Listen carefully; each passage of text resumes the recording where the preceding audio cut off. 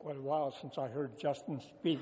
Last time I heard him speak, I'm not sure if the message was on Zacchaeus, but I remember the joke he told. But today I'm going to try and concentrate my thoughts on the message it brings. And the scripture we're reading will be in Luke chapter 5, starting from verse 4. Now when he had left speaking, he said unto Simon, Launch out in the deep, and let down your nets for a draught. And Simon answering said unto him, Master, we have toiled all the night, and we have taken nothing. Nevertheless, at thy word I will let down the net. And when they had this done, they enclosed a great multitude of fishes, and their net brake. And they beckoned unto their partners which were in the other ship, that they should come and help them. And they came out and they filled both the ships, so that they began to sink. When Simon Peter saw it, he fell down at Jesus' knees, saying, Depart from me, for I am a sinful man, O Lord. For he was astonished, and all that were with him, at the draught of the fishes which they had taken. And so was also James and John, the sons of Zebedee, which were partners with Simon. And Jesus said unto Simon, Fear not, from henceforth thou shalt catch men. And when they had brought their ships to land, they forsook all and followed him. The word of the Lord.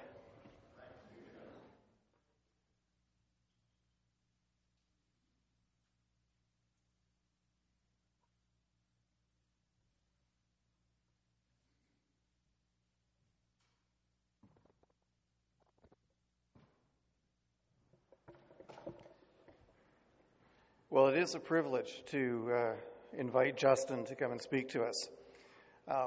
Justin, I would consider to be, amongst other things, a friend of Sutherland Church.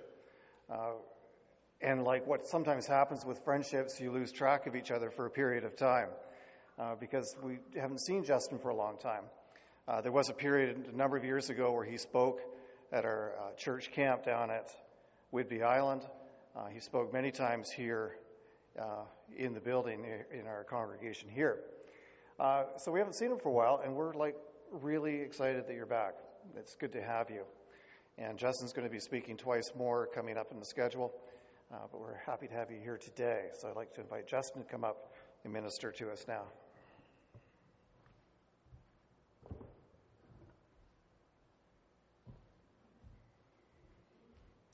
Well, good morning.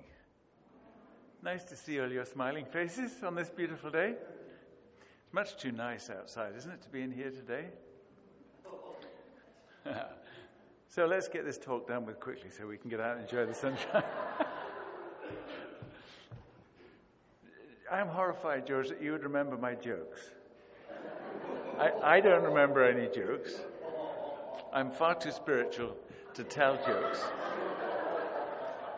But I was thinking, seeing as the hearing aid loop isn't working this morning, that's very sad because my hearing is going really badly. Either that or Joy, my wife, is just mumbling these days. I think it's that. But a friend of mine got a new hearing aid, and he came back and he was just bragging about it. It's wonderful, he says. It's just opened up whole new vistas. I can carry on a conversation just like a normal person now I've got this new hearing aid. And his guy said, well, that's fantastic. He said, so how much did it cost? Oh, he said, it's just coming up on $330.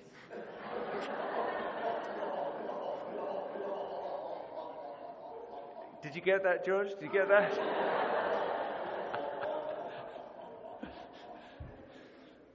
Anyway, so you've got, Todd's gone for a little while, 4 months. Wow, you could get an awful lot done in 4 months, couldn't you? Well, the cat's away. So you've got to invite a bunch of strangers to come in, friends, old friends, some you haven't seen for a long time that would make that heart grow fonder. So I thought maybe this would be a good verse. Ask the fish of the sea, and they will teach you. Have you got any fish invited? Ask the fish of the sea, and they will teach you that the hand of the Lord has done this. Is that a funny thing? So it's Job with his comforters gathering around him. Who should we invite? Let's invite a fish. So what lessons can we learn from fish? So that's what I was turning over in my mind, because I knew I had to come 3 or 4 times. And I messed the schedule up, and I'm really sorry about that. If you heard about that, my apologies. But this passage today that George read for us is a wonderful passage about fish, lessons that we can learn about fishing. So that's what I wanted to talk about. So, Father, we would like to pray that you would teach us, because fish don't say much, and my talks aren't that great, but you are a wonderful teacher, and we pray that you would speak to us this morning in Jesus' name. Amen. So you have to picture that scene. It's on the beach there in Capernaum. You know, I'd always imagined it as a sandy beach in Capernaum, where there they all were, sitting on the sand, building sandcastles while they listened to Jesus speak. But on a recent visit there, I discovered it's all volcanic rock, and nobody in their right mind would have wanted to sit on that beach. So they must have all been higher up the beach, is what I'm thinking. Nevertheless, there they all were, and they listened to everything that Jesus had to say. But the truth is that the beach was far too uncomfortable for anybody to remember a word he said. Even the jokes they didn't remember, because none of it is recorded. But what is recorded is what happened after the talk was over. So the significant part of this morning is not the talk, because nobody will remember a word I say, except George may remember the jokes. But it's what happens afterwards. Isn't that right? So what kind of a difference is the next, is it 25 minutes that Todd always speaks for? 35, okay. Well, after the next hour, when I finish speaking, it's what happens after that.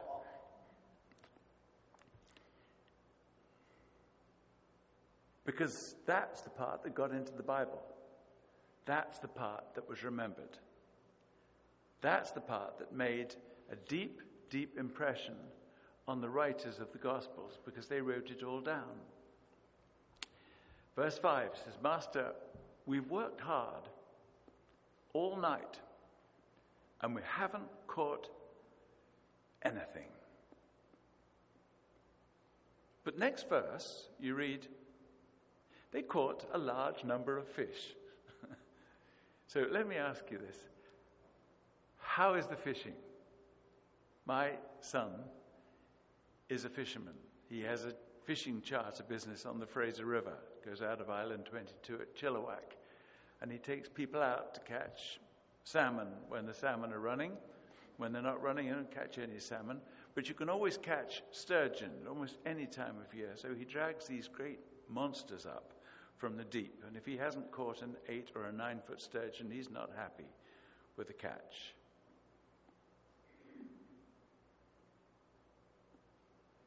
So how's the fishing? That's the first question anybody asks when you come down and you see a bunch of fishermen sitting on the bank or sitting in their boat.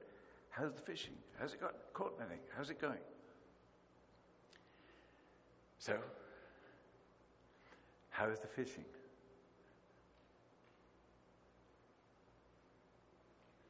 Well, we've worked really hard, I know, because you've been working hard ever since I first came here, which must be 30-some years ago.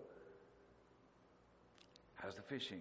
Would you say, oh, we haven't caught an awful lot recently, or we've caught a large number of fish? Now, there's seasons, aren't there? I know that because of what my son Dan tells me. There's seasons when the fish are running. And then you can go out and you can't cast a hook into the river, but that you pull up a fish. And there's other times when you go, you just don't catch anything at all. So Paul says to Timothy, preach the word in season and out of season. And sometimes you'll hook some, and sometimes you won't hook anything at all. And you look around, I think you're about the same size as you would have been when I was here last 20 years ago. Is that right? Yeah, there's a lot of old faces that are even older now than they were before. but not a lot of new people. Some of you are new, that's wonderful. But a lot of you are old and you've been here for a very long, long time, which is wonderful. That's called faithfulness. Isn't that great? But do you remember the last season when the fish were running and you caught people? Wasn't it exciting? And isn't it depressing every now and then when you stop and think, we've been working hard on this project at Sutherland for a long, long time, and we haven't caught an awful lot in the last little while. And that can be depressing. Yes, it has something to do with the seasons. I think of a church like the Village. Have you heard of the Village down in Surrey? Big monster church, great big church, grown from naught to thousands in a short time. Well, lucky them. Must be very exciting to be there. And that's the buzz. That church is the flavor of the month. That's where everybody's going, because that's where things are happening. And everybody's exciting because the fish are biting. Now, you can look around Greater Vancouver and you'll see all kinds of huge buildings.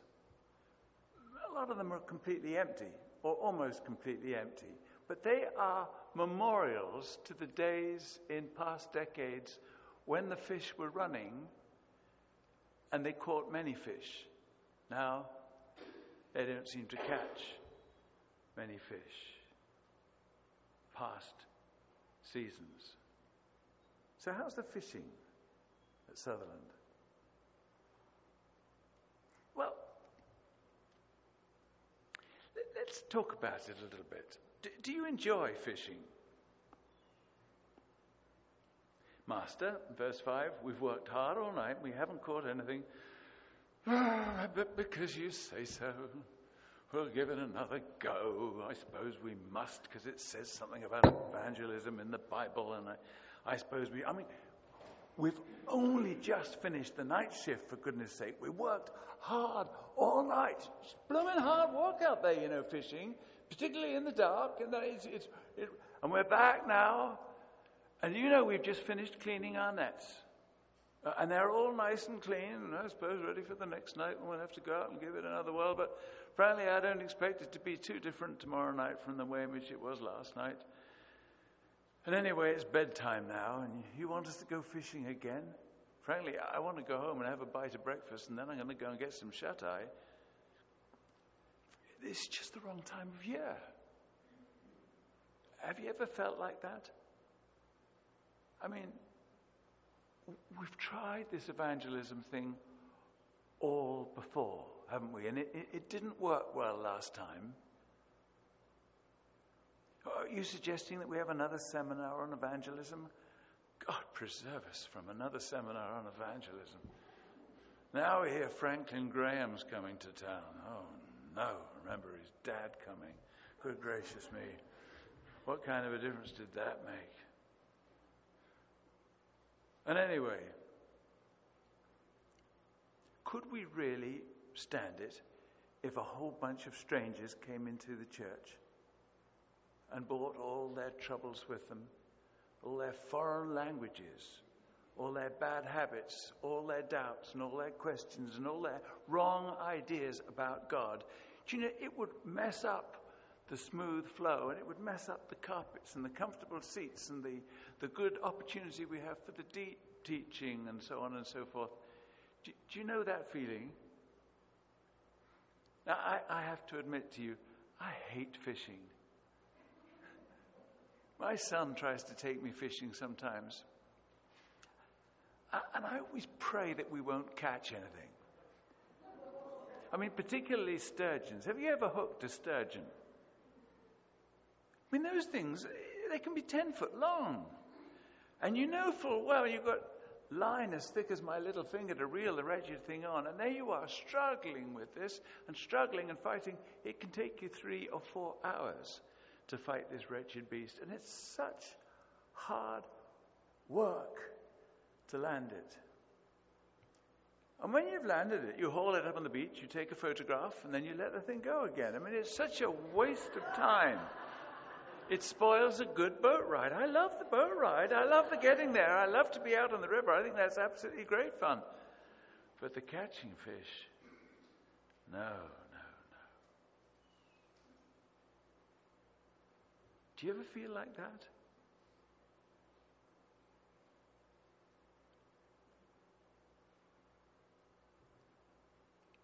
Well, I do, because evangelism is really hard work, isn't it? It's awkward. I mean, I find it really, really awkward to try and find strangers and go up there and convince them of stuff that they don't want to believe, that I have no idea how to convince them against their will to believe something that they don't believe. I mean, who in their right mind would enjoy that? Gee. So, some fishing lessons from this passage. Okay? Fishing lessons. I put down 3 or 4 of them. We may not have time for them all, but lesson number 1. You have to have your net in the water. Right? I mean, it's pretty obvious, isn't it? Of course you've got to have your net in the water. Of course you're not going to catch any fish if you haven't got your net in the water. So lesson number 1 that Jesus said to Peter was, put out into the deep water and let down the nets for a catch. And when they'd done so, they caught a large number of fish. Duh. Well, that's pretty obvious, isn't it? If you don't let down your nets, you don't catch any fish. Huh. So what does a net look like? Well, I'm no great expert on these things, but I think they have strands of string or rope or stuff. Isn't that right? It's like I say, I don't know much about fishing, but my observation of fishing nets is that they have strands, and they become a net not just because you have vertical strands, but because you have horizontal strands as well, and they're all woven together, and that's what causes the net. Vertical strands and horizontal strands. Vertical strands. James chapter 4 says, verse 2 says, you don't have because you don't ask. If you don't ask, you won't get nothing. Isn't that right?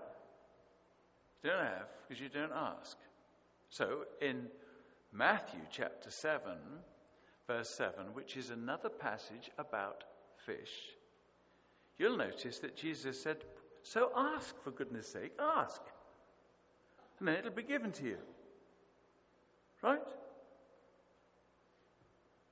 For everyone who asks, receives. If you don't ask, you won't receive.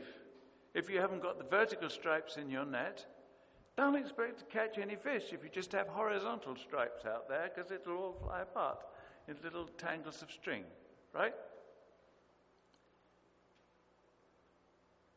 Ask, and it'll be given to you. For everyone who asks receives. So which of you, if his son asks him for a fish, here's the fish I was referring to, would you give him a snake? No, of course you wouldn't.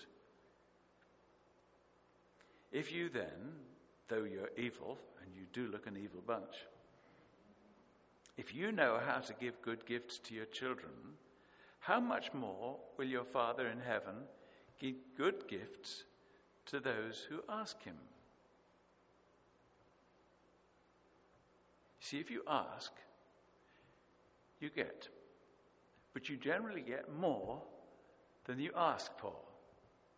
If you don't ask, you get exactly what you ask for, which is nothing at all, because you're not asking.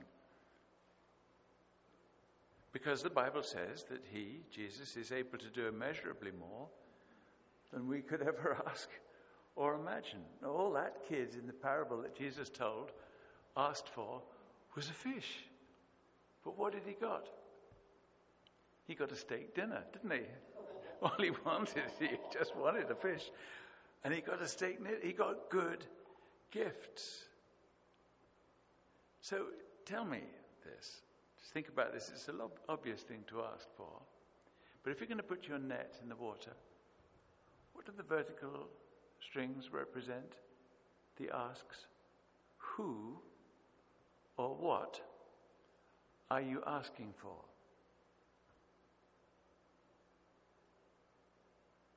Well, let me ask you this for a moment there. Think back to the time before you became a follower of Jesus. If you can remember that long, some of you it's a long time, some of you it's recent. But who of you is reasonably sure that there was no one in the world asking for you to become a believer? You're reasonably sure that nobody ever asked for you to be saved or to become a believer. Put your hand in the air if that's you, would you? Oh, well, that's surprising, isn't it? Well, who of you are reasonably sure that at least one person prayed for you? Well, isn't that surprising?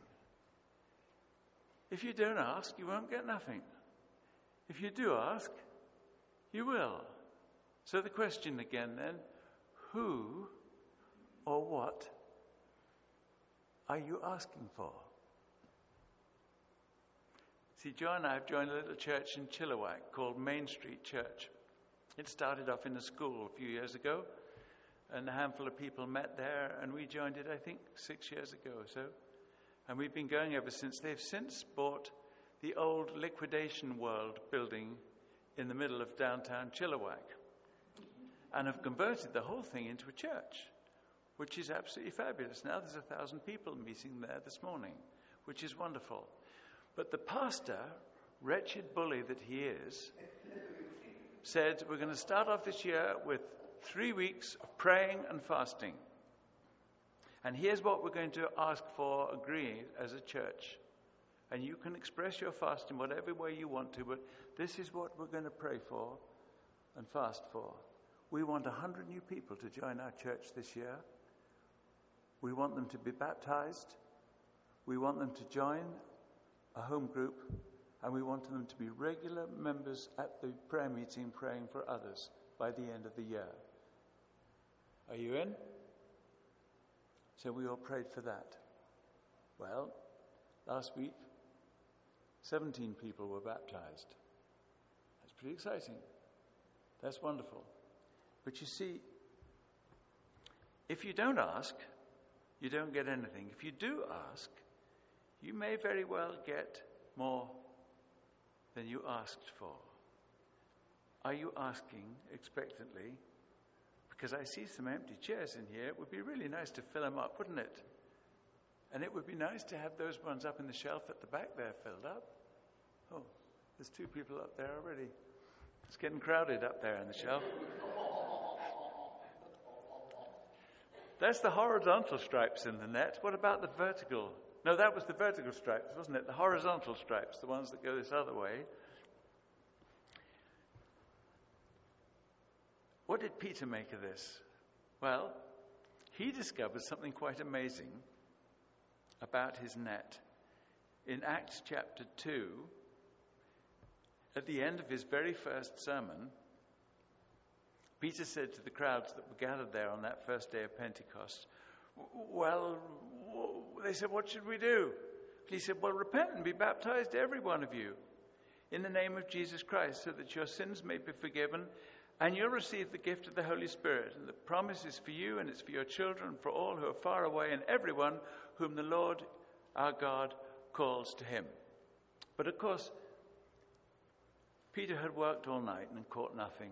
He didn't really expect that anything would happen. He didn't expect anybody much would respond because, done it all before, been there, done that, tried that before, and it just didn't work. He'd spent lots of times spouting sermons and so on and so forth. And suddenly, to his amazement, he caught a large number of fish. Now,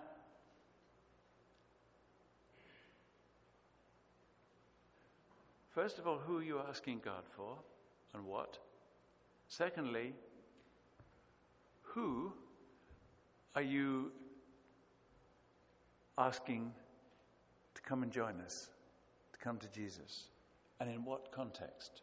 My grandma, she was a great old evangelist. She's been dead for a while now, obviously. But she always used to say, Justin, never forget that little bit. Whenever you're preaching, remember that little bit. And that little bit was the kind of thing that Peter said. It was the basic invitation to come to Jesus, who died and rose again and offers to forgive us and put his Holy Spirit in our hearts. That little bit, she said, was really important. Do you still have the Sunday evening gospel hour at Sutherland? You used to do that, didn't you? I know, because I was brought up in the Brethren too, and I know every Brethren church I've always been, at 6:30 on Sunday evening was the gospel hour, and we all used to go out fishing. Did you call it fishing here? We would go out onto the streets and we would invite passers-by and invite people to come in.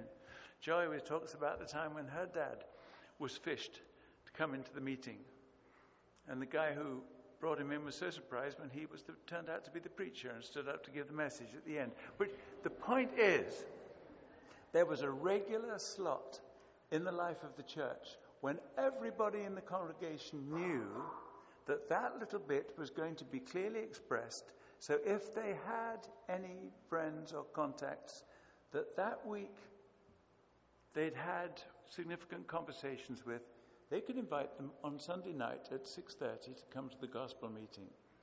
Now, I'm not suggesting that you revive that, but what is the equivalent? What do you have in the regular life of Sutherland that is an expression of that little bit? When the invitation is given, the gospel is expressed, and people are invited to come to Jesus. See, if the net isn't vertical and horizontal, and it isn't in the water, well, you ain't going to catch much, are you? So, I don't know whether you do that. You probably do. I have no idea what happens in the life of Sutherland, but you're all good people. You must have figured this out long before I came along and said this. There's point number one then. You've got to have your net in the water. Point number two, you've got to fish in the right place. So, Jesus said to Peter, well, put out into the deep water. Stop fiddling around the shallows. And let down your nets for a catch. Go deeper. All the fish that you're talking about, they're not swimming around in the shallows and the surface. No, you've got to get more line out there. Let down the nets. Go deeper. Try harder. In another place, in John chapter 21, where they had a very similar expression, Jesus said, look, you guys, you're just fishing in the wrong place. Throw your net over onto the right side of the boat. You've been trying on the left for far too long. Try the right side for the boat. You have to fish where the fish are. Isn't that right? So, do you need a fish finder?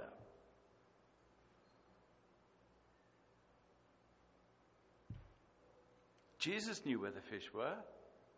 They were either deeper or they were on the right side. But he knew where they were, exactly how deep and on what side of the boat they were. What is Jesus saying to you as an individual and to you as a congregation about where the fish are? Where are the fish in North Vancouver that he wants you to bring in? What's he told you?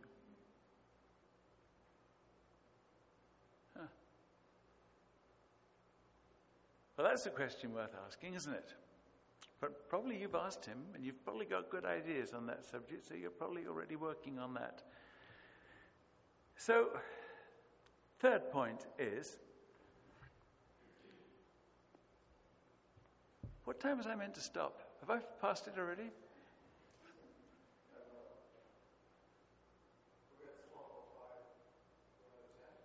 Okay. 10 more minutes. Oh, yeah, that's absolutely fine. I was going to talk a little while about using the right lure. If you notice, you can go out there and you can throw the same lure into the water again and again and again. No fish is going to bite it because it's the wrong color or the wrong shape or it tastes wrong. You heard the expression, a sprat to catch a mackerel, have you? You've never heard that expression? Well, some people have. Okay, what is it? You throw out a little fish on the end of your hook in the hope that a bigger fish will come along and bite that little fish, and you've caught the bigger fish. So you've lost the sprat for sure because you don't want it after another fish has been chewing on it, but you've got the bigger fish. Isn't that a good idea? Well, it's not the greatest idea if all you've got for lunch is a sprat. And somebody says, why don't you stick a hook in that in your lunch and fling it over the side of the boat? Don't be dumb, it's all I've got for lunch, for crying out loud. And that's what happened to one little kid when there were a bunch of hungry people out into the desert. And Jesus said, what have you got to feed all these people? And they said, well, we've got a couple of little fish, actually, and some buns. Okay, Jesus says, then give. And they gave them, and Jesus gave thanks, and then he shared it with the whole multitude. Don't you think that if all you had for lunch were those two little sprats, that was quite a sacrifice for that kid to make? But you see, a lure, by very nature, has to be attractive, doesn't it? Don't you think that giving is an attractive thing? Giving attracts people. Generosity is an attractive thing. Stinginess and taking and asking and begging is singularly unattractive. Isn't that right? So, the place where that happened, next time you read about it in the Bible, was the place where it was recorded, the place where Jesus had eaten the bread, where the people had eaten the bread after the Lord had given thanks. See, it became an expression of gratitude and generosity. That's what it was known for. And therefore it was attractive. What's the church known for in general? If there's jokes ever made about us, it's because we're always on the take, aren't we? We've always got a hand out. We're always begging. We're always fundraising. We're always wanting to get more money.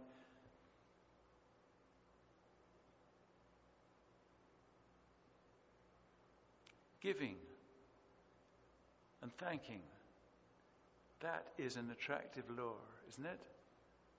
We could talk more about that, but time's gone because I don't want to talk any longer than Todd. Point number 4 is you've got to be ready to land the catch.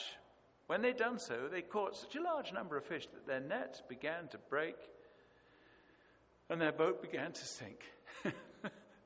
Oh, wow. What kind of a catch are you expecting? I mean, wouldn't it be exciting if we went away from here absolutely convinced that in the days and weeks to come, there were going to be so many new people coming in to Sutherland that there wasn't room enough to put them, that our nets were beginning to break and the boat was beginning to sink. How effective is your net, incidentally? We were talking about nets a minute ago. I meant to put this point in there, but I forgot it. You see, with Dan, when he catches a sturgeon, it's always catch and release, and I think that's such a waste of time, for goodness sake. Such a waste of time to catch the foolish thing, go through all that aggravation, and you only let it go. When people come to Sutherland, do they stay? Or do they come for a visit? And they say, oh, that was nice, but they never darken the door again of the church.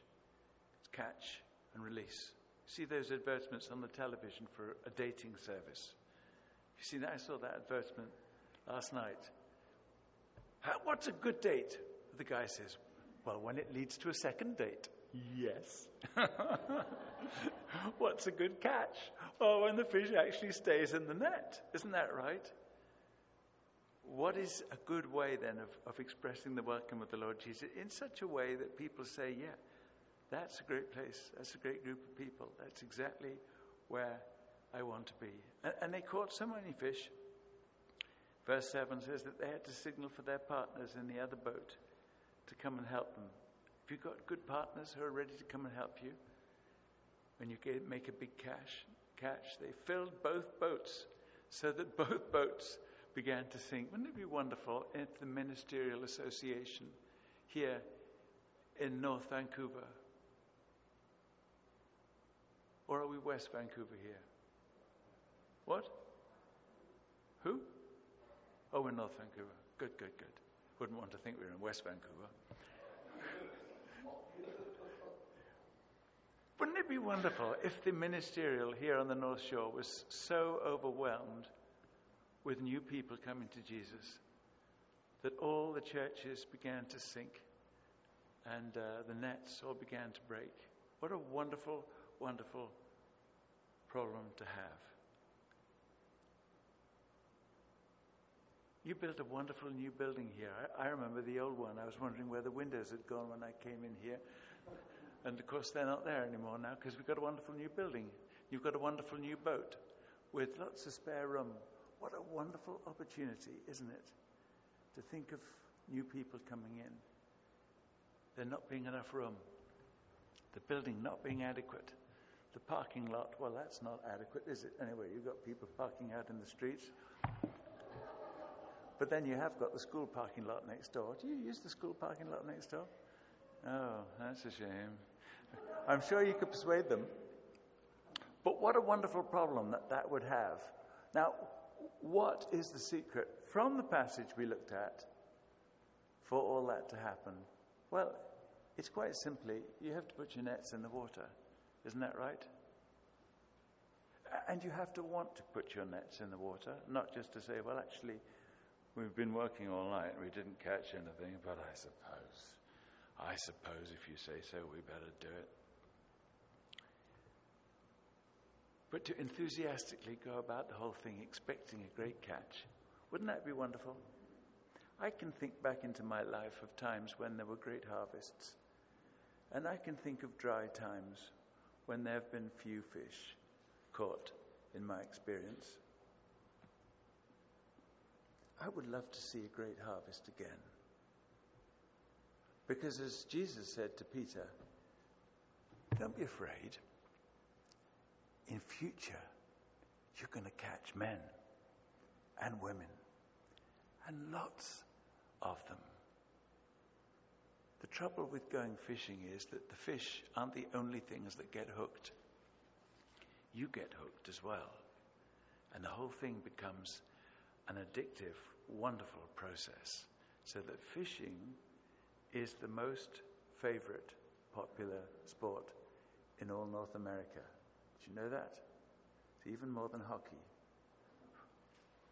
And fishing for men is the most exciting thing, so that the people who do it get hooked. We'd like to pray, our Father, then, that you would help us to get hooked on fishing. We want to pray, Lord, that you would dazzle us with the prospect of what will happen when once again we let down our nets. And Lord, we're disappointed sometimes because we've tried it and we've tried various methods and this one didn't work and that one didn't work. But Lord, we don't want to give up because you gave your life for this. And we want, Lord, there to be new and a fresh sense of anticipation and excitement, so that with joy and excitement we will go out fishing again this week. In Jesus' name, amen.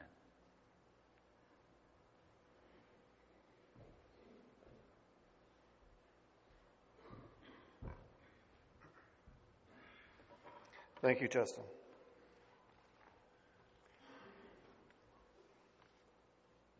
As we prepare for communion, I'll just read a couple of verses.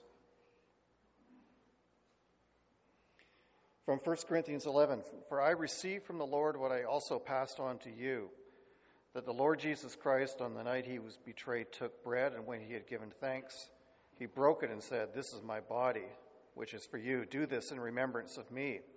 And in the same way, after supper, he took the cup, saying, 'This cup is the new covenant in my blood.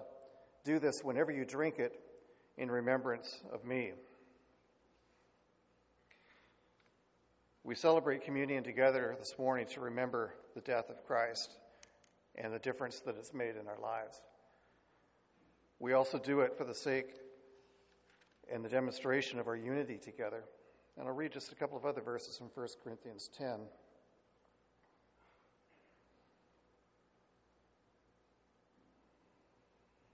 "Is not the cup of thanksgiving for which we give thanks a participation in the blood of Christ?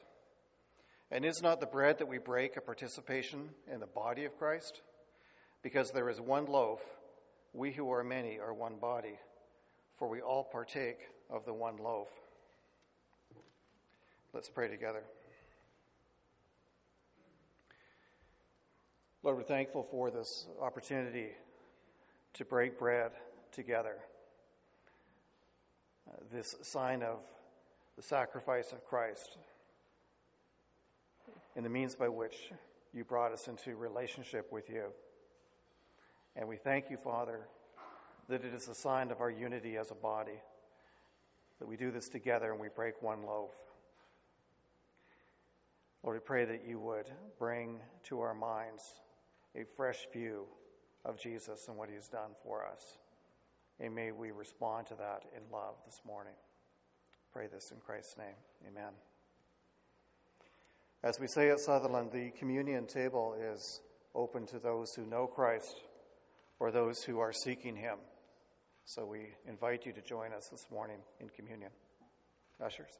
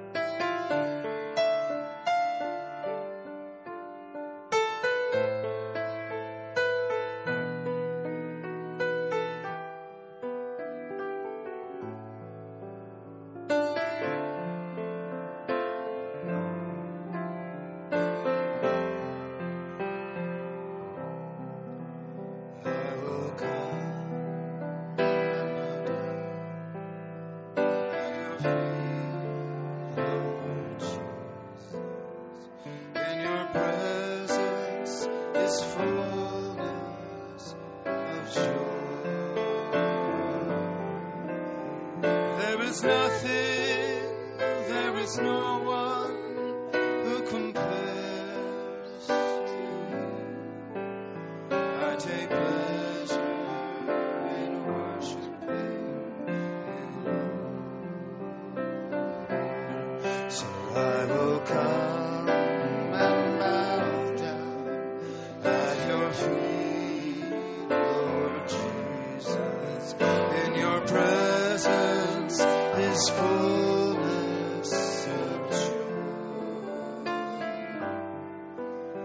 There is nothing, there is no one